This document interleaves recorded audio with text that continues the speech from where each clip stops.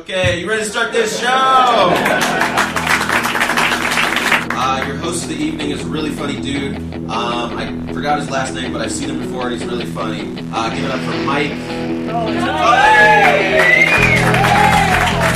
Coming to you live on tape from the lucky 13th floor of a commercial high-rise in beautiful Beverly Hills adjacent California.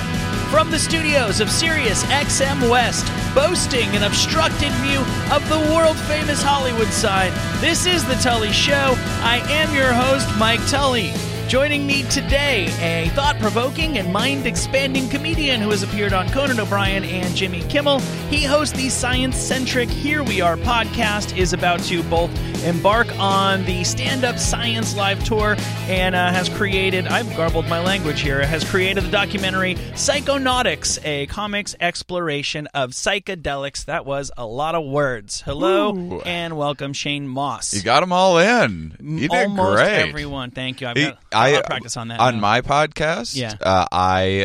I always tell my guests, I go, I'm probably going to take 10 takes at this introduction. Like, there's something about introduction. Once I get through the introduction, smooth sailing. But I can never remember names, title. I flub something. Yeah, even I can be reading it right off of it. Just doesn't matter. This is the part that I dread. I don't dread this in real life, the banter after the introduction, but it's such an unnatural part of a radio show. I'm going to talk to you for 51 minutes and 25 seconds, and I have no doubt that by the time we get to about 6 minutes, we're just going to be rolling on a river. When is best friend mark? Like 11 minutes in, or are we gonna get there? Where early? we hug? Yeah. You move as close to me as you feel comfortable. Yeah, we'll feel it out. We'll see how it goes. Well, I will tell you, I don't like doing the picture before.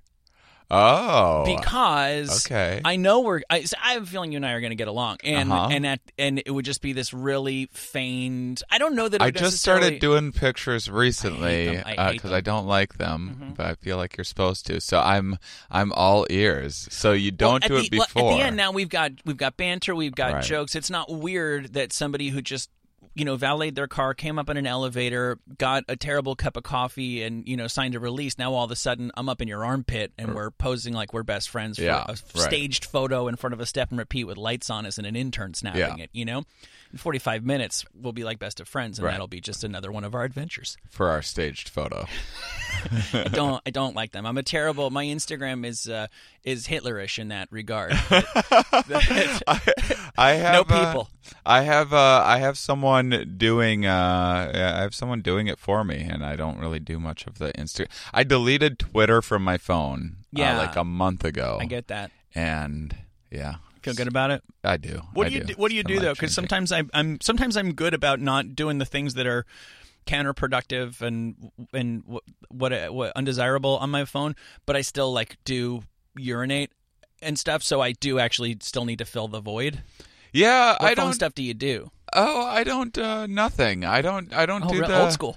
Yeah, I think recently the last thing when I was like, I'm going to kill some time on my phone, I went through my contacts and just started deleting ones that I didn't remember who they were or whatever. I've had my phone for 15 years or whatever. Yeah. And so that was my fun little, I'm going to kill 2 minutes here quick. But I don't know. I email a lot on my phone. I conduct a lot of business on my phone, I guess. So, and text friends. I don't know. Do you need to, while you're peeing, you need to... Especially when I'm peeing. Not so much at home. So you're peeing, and you're going, this is just unbearably boring. I've done this so many 30 times. Seconds. The story never changes.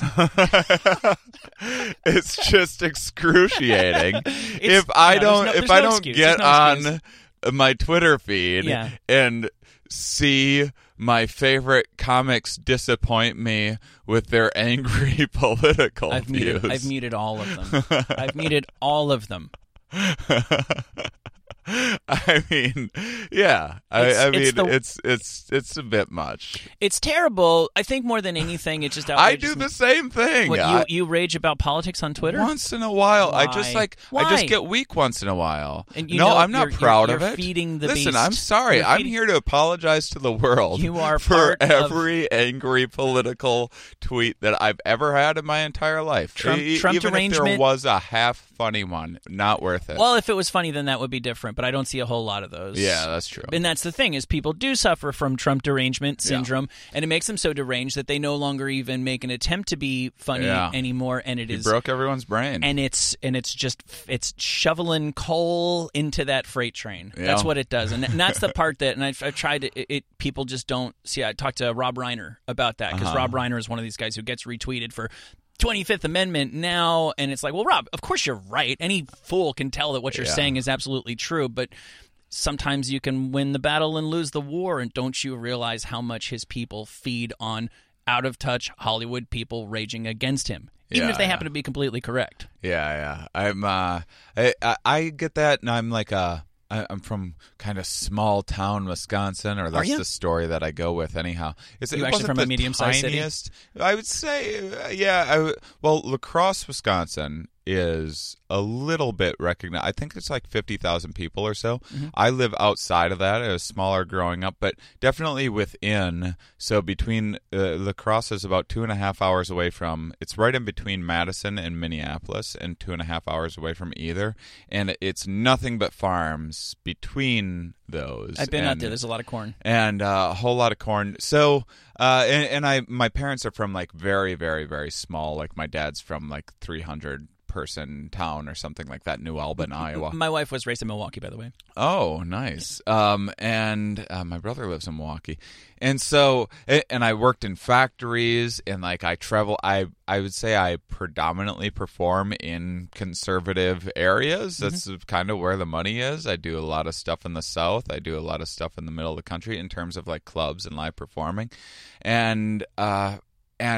But I still, people are like, Hollywood elitist. I'm like, I don't know. I'm like a normal dude who worked in factories, and now I travel around talking with people of all kinds.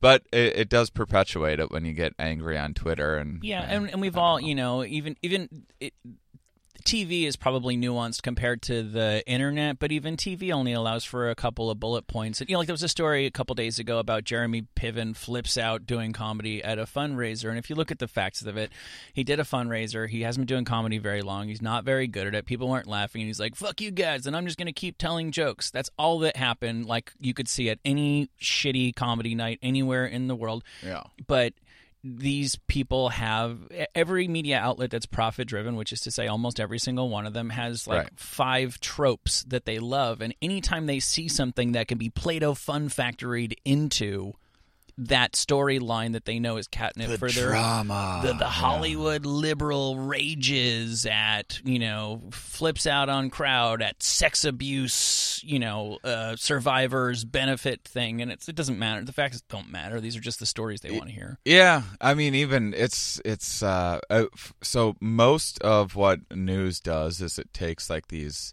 it sensationalizes mostly anomalies. So like a shark attack happens, and then you go like, look, there's this shark, isn't that horrific? And then people are like, oh my gosh, I better not get in the water because there was a shark attack. Halfway around the world, there was one shark attack this year, so I better stay out of the water. Oh my gosh. Newsworthy only because of its rarity, and yet we're going to take that and say, well, this just goes to show that's the way of the world nowadays. Right. And then then late night goes, and then so it's already taking like this news is already taking this sliver of reality and exaggerating it to this ridiculous extent, and then late night comedy, which I enjoy. I mean, this is like one of the big. I used to watch David Letterman. I used to record it every single day with my big dreams of being a stand-up comedian when I was a kid and stuff. But then they take the sliver of the news that is the most ridiculous, and then they exaggerate it to the most outrageous. And so you're not getting... now all of a sudden sharks are attacking Jimmy Kimmel on stage. Right, and it's just... and so then... And I think now people are like... watching late night, and they're like, oh, is this what comedy is like, this is just like angry, we're just yelling. So now I feel like clubs and everything are taking a hit as well, and people are like, well, I don't want to, like, even if I'm way against Trump, I don't want to be reminded of, like, when I'm out for a laugh. And if I'm for Trump, I don't want to be yelled at when I'm out for a laugh. And so the man's just, people are like, oh, this will be great for comedy. It's the whole it's just ruined comedy. And it's aspect of why I think it's timely for my show, which is the science show. So I'm like, no politics. We're just talking about science. No, and I want to talk to you about that in a second. I thought it was so funny what they just had, the Emmys or something, and on the other radio show that I do, the host Jason said, "So what, do they just talk about Trump the whole time?" And then our producer Andrew goes, "No, they didn't do any Trump. They did like a Me Too, and maybe it was like racial inclusiveness or something like that." And I was like, oh wow, so they boldly avoided bullet point number 1 just so they could spend 3 hours on 2 and 3. Yeah. And I see it, man. To your point, I was out at the Comedy Store the other night, and there are some great world-class comics, and there's a lot of material about Me Too, and I feel like so much of it is straw man stuff where they say, oh, well, people say blah, blah, blah. And I'm like, I've never actually met, I know. I see that online. I've never actually met that person, and you're just setting up that person that everybody in the room has never met and already agrees that we all hate that person. Even if that fake person has a point, they're way over the top about it just to knock it down. And I'm just tired of the conversation. I think we all kind of have the basic points of it, and I'm not sure that there's a whole lot of comedic meat left on the bone. But isn't it so much fun to, like, you're driving in your car, you have whatever your political views are, whatever, we all have values, we all have biases, you have whatever yours are. Isn't it fun to just, like, create that person of the stereotype in your head of your opposing view, and then argue with that thing that you've created in your head, and then win that argument? You're like, see, and my points are right. I've just won an argument with an imaginary person I think about that. I created in my head. Yeah, I think about that like every time I see a particularly like astringent political bumper sticker on a car that's just like, whatever I can't think of like a slogan kind of thing off the top of my head. It says so much about a person. But you just know that the person who put that on their car just smoothed out the bubbles, took a step back, and was just like, try coming back to that. I know. Bumper stickers are so wonderfully outrageous. Yeah. I mean, if it's democracy at its trashiest. It really is. I mean, if you go in to, say, like say you go into a truck stop, like, you can have a good sense of, like, what political views are like maybe not the best. If they're like next to the bumper sticker that's like the fart joke or whatever, and then there's like the one next to it is your political ideology, then you might be like, well, maybe that point of view is for suckers. A little overly simple, right? Right. And but yeah, I love it. I love how cars express, like, people get cars to express things about them.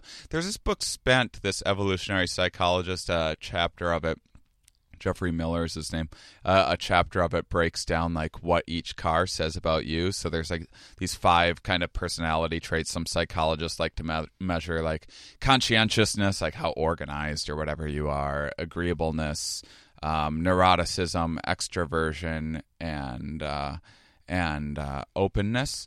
And so each kind of brand of car says like a certain thing about each of those criteria. But it's funny to because I'm from I grew up around a lot of like tough guys trying to be tough, and I that was also like a part of, I went through a phase of trying to fit in and be like I have an eye for it, like a denim jacket shit kicker. yeah. I was definitely like, I was very rebellious. I liked I got in a lot of fights early on in my life. But now it's all very silly to me. So I really love when I see like really macho stuff on there. Like I saw like one, I saw a Jeep recently, and the Jeep, the Jeep has like the tire on the back, the spare tire on the back. Sure. For whatever in case reason. You get caught hanging off a cliff in the jungle. Yeah. And next to this tire, there was this enormous car jack, this enormous bright red car jack, like 6 feet tall or something like that and it was just like so bright and so like, look at my car jack. I'm like, is that what you're bragging about? Like, I got the biggest car jack that there is. It's just the most bizarre thing that people, this represents who I am. Yeah, it's funny how people choose to advertise their motivations to the world and in the ways in which their motivations to the world come across without perhaps them being fully aware of it. Yeah. So, well, I want to talk, I'm not sure if you tell me. Podcast or documentary first? Which one do you want to talk about? Either one. My podcast is a science podcast where I interview like biologists and neuroscientists. Yeah, and I love a lot this. Of, like, I love evolutionary psychology and biology stuff. My documentary is it was about the science of psychedelics, but I also did a bunch of psychedelics during the documentary and ultimately lost my mind. Right. Okay. So let's do that one first. I understand you were recently insane. I was. Yeah, I was in a psych ward a year ago. I was insane again earlier this year. How recent are we talking about here? What time is it? I lost my mind. I had another psychedelics are something that had always been very good to me my entire life until they weren't. And then I had, and because I really overdid it shooting this documentary, trying to like capture everything, and take that, Ari Shaffir. And lost my mind. And then late last year, I was kind of dabbling my way back into that world, and slowly, and just had like a mushroom trip on like just before New Year's last year, and it just triggered something. I must have something built in my mind, some pathways built in my mind now that can be accessed easier than they could before. And it was just like it didn't turn off, and then I was just kind of tripping for a couple weeks probably. And when you're tripping for a couple weeks, it doesn't like slow down. It kind of gets worse and worse. It kind of gets more intense as time goes by. So I would say late January was when that kind of fire got put out through mood stabilizers, and then got off those, went through a deep dark depression because you're not really supposed to like go cold turkey off of meds like that, but I did. And then I've been fantastic since about April. I've been slowly becoming the best version of myself that I've ever been. So I believe that? Oh, I absolutely. But I mean, most of the people in my life believe that as well. Okay, I want to know about the people in your life to the extent that I'm trying to imagine what happens when I take mushrooms and I don't come down and I'm an adult man. It's hard. Do you have a partner or somebody that you? Yeah, I mean, she didn't really know exactly what to do. But you were at least able to be frank with her. I feel like I would be embarrassed about dealing with that situation. Well, I mean, I guess this is more your job than mine. Yeah, I mean, she's a social worker, so she's used to kind of dealing with people having mental issues anyway. That's handy. So that was handy. I mean, I went very manic, and there's some psychosis in there as well. But is she a tiny bit crazy as well? She has like some depression issues and stuff. I don't know. Because my wife's not crazy and can't relate, has like sort of more of an immigrant attitude towards insanity, and so it's very hard for me to go too crazy, because at a certain point she's like, she'll indulge me for an hour or two, and then it's just like, yeah, or you could just try getting your fucking shit together and just fucking put your nose to the grindstone and do your shit, pussy. Yeah. And well, which is a great attitude at times, but not for what you were going through. Right. Yeah, I was like thought I had figured out time travel and was connecting with these different interdimensional beings and that sort of thing. And you know, that does any of the thing. shit that you thought of then, do you think still hold water now? Well, I mean, look, to write any of this stuff off as being like, well, that's just crazy, is not helping anyone, because it's like it's fine that if it's like wrong and a miscalculation, but still you need to ask, like, well, crazy how, and how is the brain perceiving? Almost all of our perceptions are fickle and, you know, biased in some way. I don't think things that you think of on drugs are necessarily crazy. No, I don't think so either. But I think that I think a lot of it for me, here's my kind of science-y take on a lot of people in the deep into the psychedelic worlds would say that you're connecting with entities or different dimensions or something. My take is it's very much like the inner workings of the mind are much like the movie Inside Out. If you've seen it, or this Pixar film, this girl has these different. I got out of that one. I go to all that characters. bullshit. I got out of that one. My wife and kids saw it. Right, Yeah, I'm familiar with the basic. It's a beautiful film. I've seen the poster. Yeah, so this different girl has these different emotional states in her head, and like these emotional states are like building and navigating these different worlds in the mind for like the imagination land, and this is where this is the dream factory, and I think that our inner world is, I think it's overly simplified, but I think that our inner world is like that. That's why you do when these psychedelics and you kind of see these kind of things. I think that there's these little like supervisors inside of your head kind of putting together these. I think what might be, you know, someone has some like DMT or ayahuasca trip and you like see this thing that seems like it's God and it's controlling all of these things.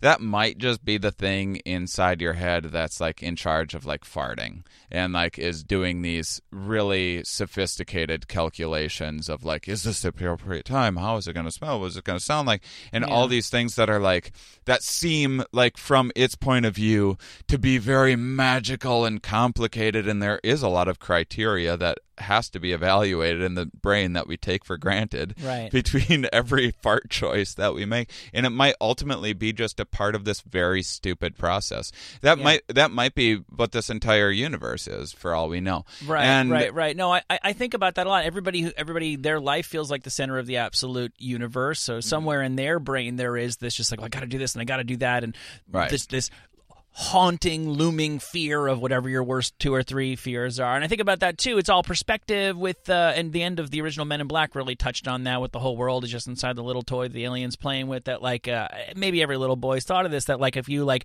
decide to wantonly like crush an anthill, if the ants have newspapers, that's 9/11, and that's something that they will be telling their grandchildren Godzilla, about. Yeah, exactly. That was the apocalypse, because they only knew the world to extend for 10 feet, and you destroyed 3 of it. Right. You know, so it is all relative. And this is what kind of our inner worlds seem. But I just had some, you know, I had some strange stuff that was like overly coincidental that was happening. Like I had some visions during some trips that I didn't take very seriously until it seemed like they were like coming true later on. And then that's when things got like way too real for me. And then I was kind of trying to make sense of like, well, how was that? How did that happen? How did like, for example, the last one I talked about, New Year's, I had this, as you were talking, it reminded me of this, the alien in the toy. I had a mushroom trip. My mushroom trips are more intense now because I've done DMT and other psychedelics that have built new pathways in my mind. So I tap into some different spaces than I used to when I used to do mushrooms before all that stuff. So I had this mushroom trip where I saw, and I'm just taking this as a hallucination, just a little, I'm closing my eyes and I'm watching a little dream in my head. That, I'm not taking it any more seriously than that. And I see this, like these, it was almost exactly that. Like I was this Raggedy Ann doll and some alien was like letting its kid play with me. And I just, it was clear as day. And I shared that with my girlfriend. I was like, this one, it just had a different feel to it than a regular like hallucination. It just seemed so real, and it was like this. So I'm going to share it with you just because there was something about it. And 2 days later, I got a text from, there's this researcher who I met. I sometimes help facilitate mushroom trips in Jamaica where it's legal, and there's this Myco Meditations down there. Anyway. That's big of you. And so there's this researcher down there who I had met her daughter. She was there with her family. And we were playing games and whatnot. I don't know. Her daughter took her little 4 or 5 year old daughter or whatever took a liking to me, and so a few days after this is 4 weeks after I come down off this mushroom trip, I get a text from this woman, and she goes, "Hey, my John or whatever his name, my husband found this old Raggedy Ann doll in the toy bin." And gave it to Frankie. That's her daughter's name. Gave it to Frankie, and she named it Shane. And it was the exact date and time and everything. Right. That so there's I was experiencing this hallucination, and so that happens one time, and you're like, oh, that's a neat coincidence. It's got a voodoo quality to it. Sometimes it happens, when you're so when I was in these kind of states, when the mania was really ramping up, and I was kind of experiencing something that was it seemed like it was. I was making predictions and they were coming true or something like that. Mm-hmm. It was really odd. It was never anything I know what the lottery numbers. It was never anything seemingly beneficial to it was always something very bizarre like that. And so when you have 10 of those happen in a day, what's going on right now? And I was kind of this is confirmation bias. This is I know all these cognitive biases, and it's one of my favorite things to learn about inside. So you hear about something, you'd be like, well, if anyone listening right now, watch out for the color orange, and anyone that's driving or listening to this, I can guarantee you 99.9% of your visual environment is not orange, but you are looking at the 0.001% of the orange that you are seeing right now, and that's now taken over a large part of your conscious awareness. You become more aware for it because you have now been primed. Well, the one that people bring up nowadays, I'm always saying that the internet companies, the technology companies, are spying on us more than we are aware of, even though we're aware of some extent of it. It's greater than we're aware of. And that the ads you get on the internet and stuff like that. And every time I look it up, it's no, the BBC did the study. It's confirmation bias. You were talking about sponges, and that's why you notice the ad for sponges. And bullshit. Because I'm on a radio show where all day we talk about shit that I don't have any interest in, that just comes up because we're having 5 people having a conversation, and then all of a sudden the next day I've got InfoWars ads. Fuck off, confirmation bias. But that's what that is. Right. So, this is me trying to rationalize what was happening to me. And I don't know what from that. Some of it did seem a little real. I mean, even my girlfriend, who was skeptical, she was like,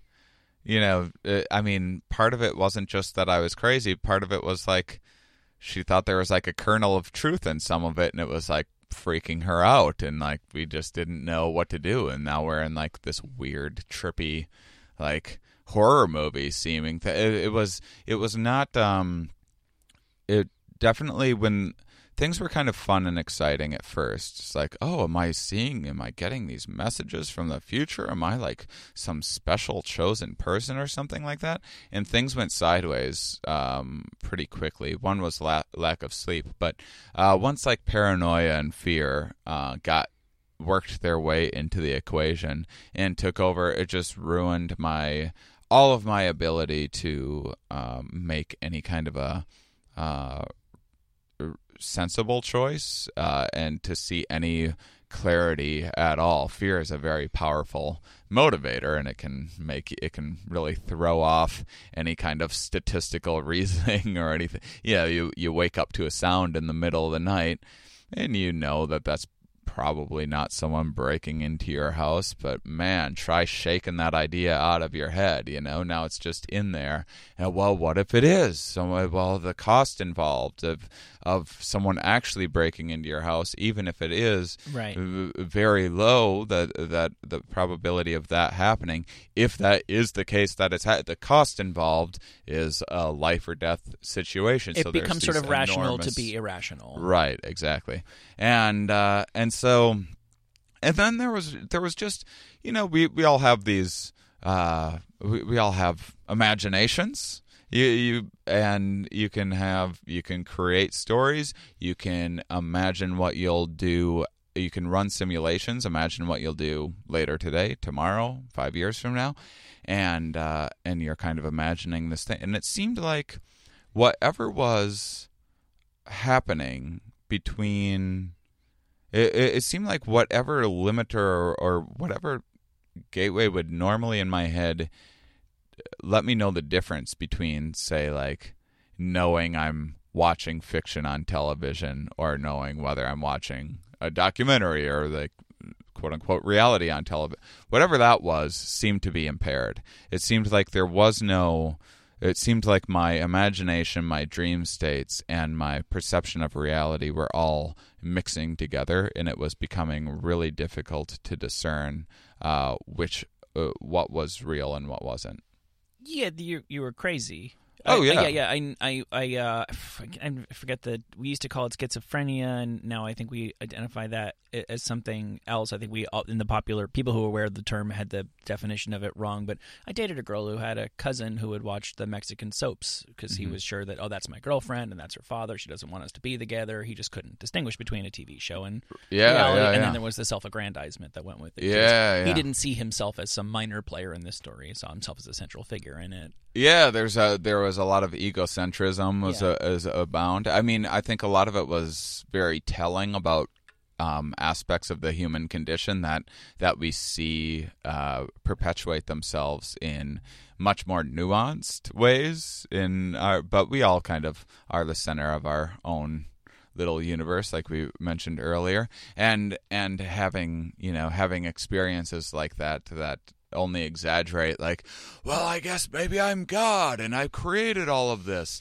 I mean, it's just kind of the exaggerating what's already kind of happening in our head, but just to a much crazier extent. So I found the whole process very, very interesting and a real learning moment. It was very hard for the people around me. It was very hard for my girlfriend and my family and, the people that were worried about me. I kind of had a very good sense that, this was, transient and that this was a passing.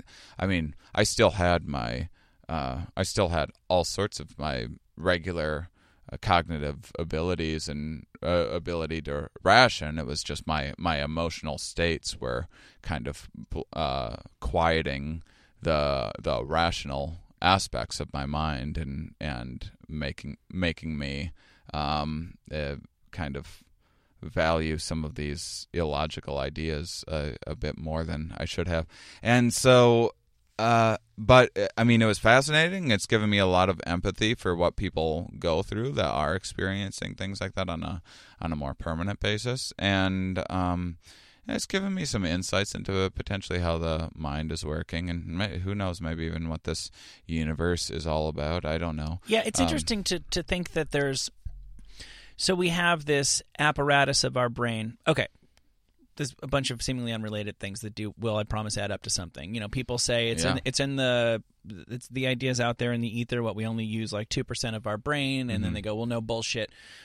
Evolution doesn't leave things around that we don't need. It doesn't support parts of our life system that are less than fully necessary. We can talk about evolution separately. I take an interest in evolution, as I know you do as well, but the brain is like whatever percentage it is of our body weight, it takes up like 25% of our energy, of our food and stuff like that. So we're supporting a lot of functions in our brain, and there's no way that evolution or adaptation would allow us to support so much brain shit that wasn't actually doing us any practical good. So the fact that we have and retain this capability. There's this whole section of hardware in there that can deal with and process this bizarre shit, this far out stuff that has nothing to do with eating or fucking or shitting or getting a job or procreating or anything like that. Mm-hmm. The fact that that part of the apparatus exists, I think it is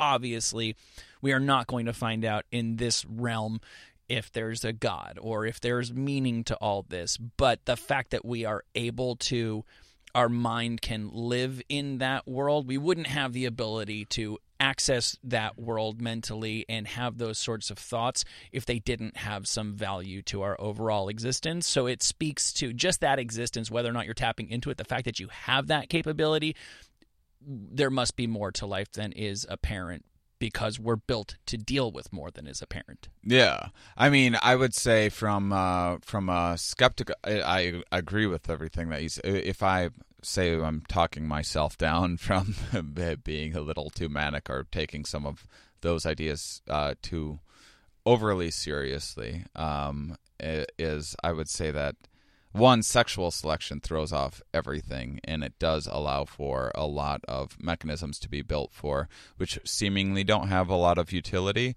but for us to be able to advertise ourselves with our verbal fluency, with our creativity, with our problem-solving abilities, even for problems that may or may not be there. There's no one needs a 6-foot car jack bright red on the back of their Jeep until you but do. You're advertising until you do.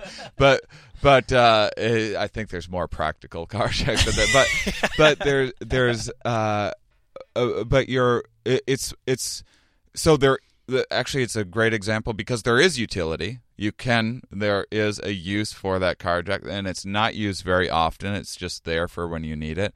And a lot of it's been hijacked just as this advertisement of this, like, oh, look, this is this cool, interesting, different way of displaying a car jack, which ultimately might seem kind of silly to outsiders. But much of our internal world is, I think a lot of our intelligence has kind of been, we have this runaway sexual selection where it's not just survival of the fittest, it's not just staying alive, it's who can be the wittiest, who can draw enough attention to themselves. There's a lot of status involved in how we have been selected through evolution. And then also in terms of our ability to cooperate in large numbers, some people think that was like 75,000 years ago, this kind of last time that we evolved, this that our brains really evolved. There's this cognitive revolution, they call it, and they think that maybe it's because Neanderthals at the time had like more sophisticated tools and everything than humans did, and larger brains. So what was it about us that made us successful? They think that maybe this sense of imagination and this ability to, when you talk about meaning, this ability to even like think like, oh, there's a greater purpose, there's this grand, was something that you could get a lot of people to collect over. Before that, we were in tribes of like 50 people or so, and we were vulnerable. And then you could start getting those 50 people together in larger and larger numbers, and now you could have thousands of people together. And then there was no stopping humans because there was nothing else like that on the planet, because physically we aren't a very dominant species. We aren't like a silverback gorilla or something like that, or a bear. Right, and if people will fight hard for a king, just look how hard they'll fight for a god. Yeah, exactly. So that could have been selected for. It's not necessarily that because we are able to think about what's going on outside of this universe, or think of the idea that we're living in a simulation, which I kind of believe, that it necessarily means that we are. I get that, and that leads me to, so I haven't seen your documentary Psychonautics, yeah. But I watched the trailer and I came away with questions and impressions strictly based on the trailer. Very attention-grabbing trailer. It is, and I don't want to like rehash my shit because people listen to my show know all my shit. But basically, I did drugs and I took mushrooms and shit like that, and they worked for me for a few years, and then they didn't work for me for a lot more years. And I'm in a very happy, stable place in my life, and so. The guy says in the trailer, I'm paraphrasing, if you don't want to melt your construct of reality, why would you take psychedelics? Like, why would you take them and expect any other? That's what they do. So why would you expect anything else? And I'm like, right, see, that's the reason why I'll never do it again. I am well aware that I have made my own separate peace with reality, as every human being must.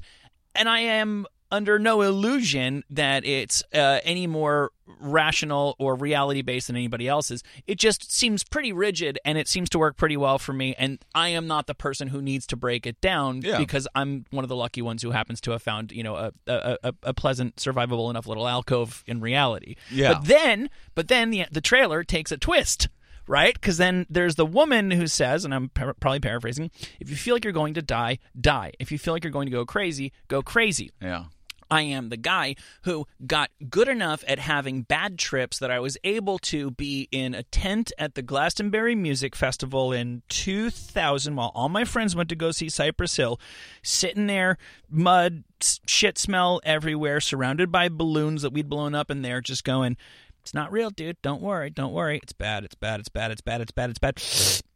Don't worry about it, dude. It's not real. You've been here before. Ride it out. It's bad. It's bad. It's bad. It's bad. For like 3 hours until I finally had to urinate so bad and couldn't do it in the tent that I was like, you are either going to get lost on mushrooms in the middle of an English shit-filled countryside, or you're going to get your shit together and go figure out how to get to the urinal and get back over here.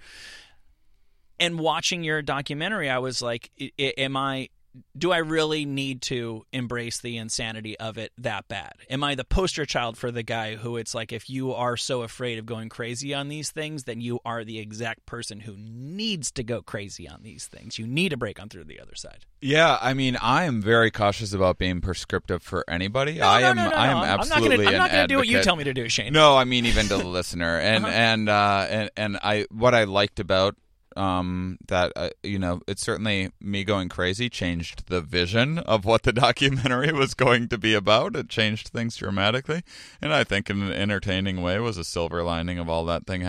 But another nice silver lining was it was a bit of a warning. The documentary without that happening would have been a lot more glorifying of the psychedelic world and me having gone crazy did at least gives people a little bit of caution, which I think is warranted. And I think that I've been an advocate for psychedelic research, not necessarily everyone going out and taking them especially at music festivals when there's overwhelming stimulation and all of that.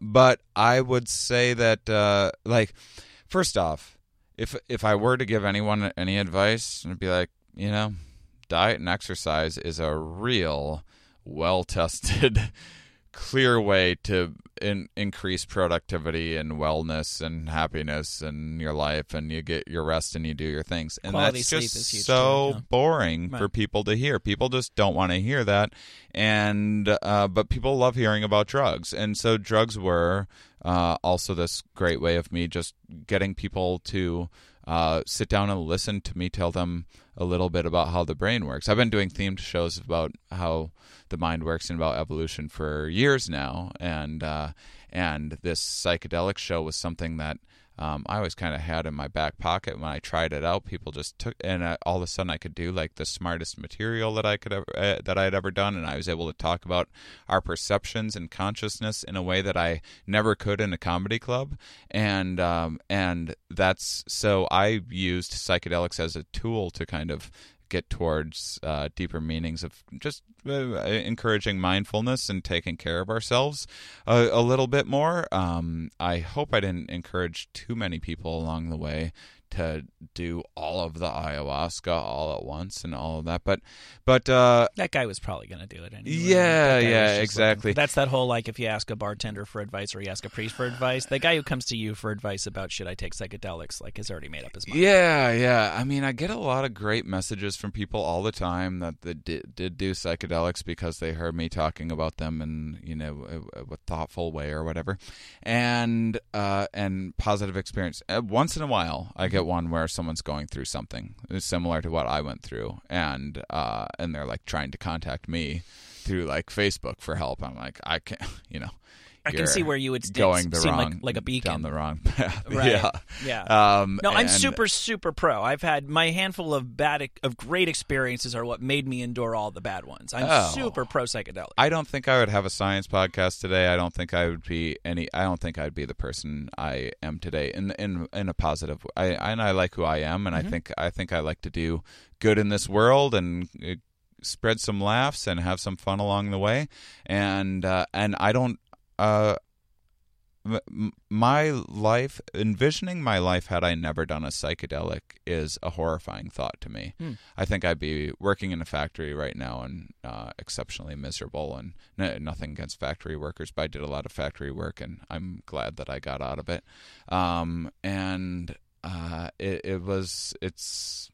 When they say like mind expanding and mind consciousness expanding, that's not like some woo-hooey nonsense. This is, you can take MRIs of people on LSD. They've done this, and there's new connections being formed in the mind. Doesn't mean those connections are correct. It doesn't. That's what people need to know. Like, if you experience something, it doesn't mean like you actually saw this god or a cartoon cat or whatever it might be. But it does. It can reveal some new pathways in the mind, and it can make you more mindful of just things about yourself that, like, say, egocentrism. It was just a good lesson of, like, you know, check your ego. For me, when I went through all that, and like, I was like, am I God? Is God talking to me? It was a really, you know, it was rather embarrassing, really, after the fact. And it was a really interesting thing of like, well, how big is my ego? If I'm like having a honest conversation with myself, look, I'm a stand-up comedian. I go on a stage in front of a spotlight and say, hey, everyone, look at me and listen to me. Aren't I interesting? Aren't I special? And I've had to like take some time to like assess how what drove me there in the first place, and how how valid any of that is, and how I can still use the platform that I've constructed for myself in a positive way without kind of making sure that my ego isn't running away with me. Yeah. And I think you're at the right stage. You're 38, right? Yeah. That's because I'm 41, and I think you have that, like, the youthful propulsion of here's the chip on my shoulder, and here's what I'm going to do about it. And if you're fortunate enough that you end up anywhere near kind of where you hoped you might end up, it's almost like you're like, okay, well, but then what was the larger point of this? Right. I had the goal, but why did I have that goal in the first place? And then you go, and then, you know, this is great. Then you come to this conclusion. Oh, but I'm in a nice place to pivot to something that might actually be meaningful or fulfilling in more than just a I did it, you know, I won the game kind of way. And that's I kind of had a mini break like 8 years ago, because I had got all the things that I wanted, you know, Comedy Central special and the late night and the, like, you know, and I kind of had to look and be like, you know, I wanted to be Mr. Popular, and I wanted to have all the hot girls, and kind of that stuff stopped having the same meaning, you know, seemed a little juvenile to me, and that was when there's nothing like getting something to devalue that something. Huh? It really is, and that's when I shifted about 7 years ago into introducing more science into my act, because that was just a natural interest of mine, and that's how eventually the podcast I've been doing for 4 years developed. Yeah, let's talk about that real quick. We're almost Sure. done, believe it or not. 51 minutes, 25 seconds flies if you're having a good time. So the Stand-Up Science Tour that you're about to launch ties into the podcast. Here we are. Yeah, so I've interviewed close to about 200 different scientists That's for the podcast over 4 years, and I do them all while I'm traveling. So I go and I go to a club and I look up some scientists in the area. So I was listening have to the Coral Reef one today. Oh, thank you. Yeah. So I have all of these scientists all over the place, and I've been kind of working toward this for a while. So I'm using this. I'm going to starting in the Midwest with Madison, Minneapolis, Chicago, Des Moines, Milwaukee, and then Northwest, Portland, Tacoma, Seattle, and then I'll be adding more cities as get the kinks worked out and everything. But the idea is that. It's kind of like a showcase stand-up show, except instead of just stand-ups, every other act is a scientist doing kind of like a TED Talk thing. Hopefully a little looser or less kind of hokey and motivational. They'll speaking bring a beer than up a on TED stage. Talk. With Yeah, I got you. Yeah, and then have a little bring the other comic, and the two academics back on stage to get the audience involved in a Q&A and make it I've worked very hard to how do I it makes my act more interesting, so this isn't all just some altruistic thing, but how can I get more science outreach to the public and get more people involved, mostly because it's a vision of the world that I would like to live in a little more, if it is one in which people have kind of these bigger, more interesting conversations. I had a frustrating upbringing where I never got to have a meaningful conversation with people. Gotcha. And that's the kind of world I want to live in. Well, cool. Well, there's so many things I wanted to ask you about that I didn't get to, so I hope we can do this again. I would love to, man. This is great. So you're at Shane Comedy on Twitter, but it's not on your phone, so if it takes a while to get back to you, deal with it. And I still check it once a day on my laptop. And the documentary Psychonautics, a comics exploration of psychedelics. Find out about that and the Here We Are podcast and Stand Up Science Live at ShaneMauss.com. Thank you.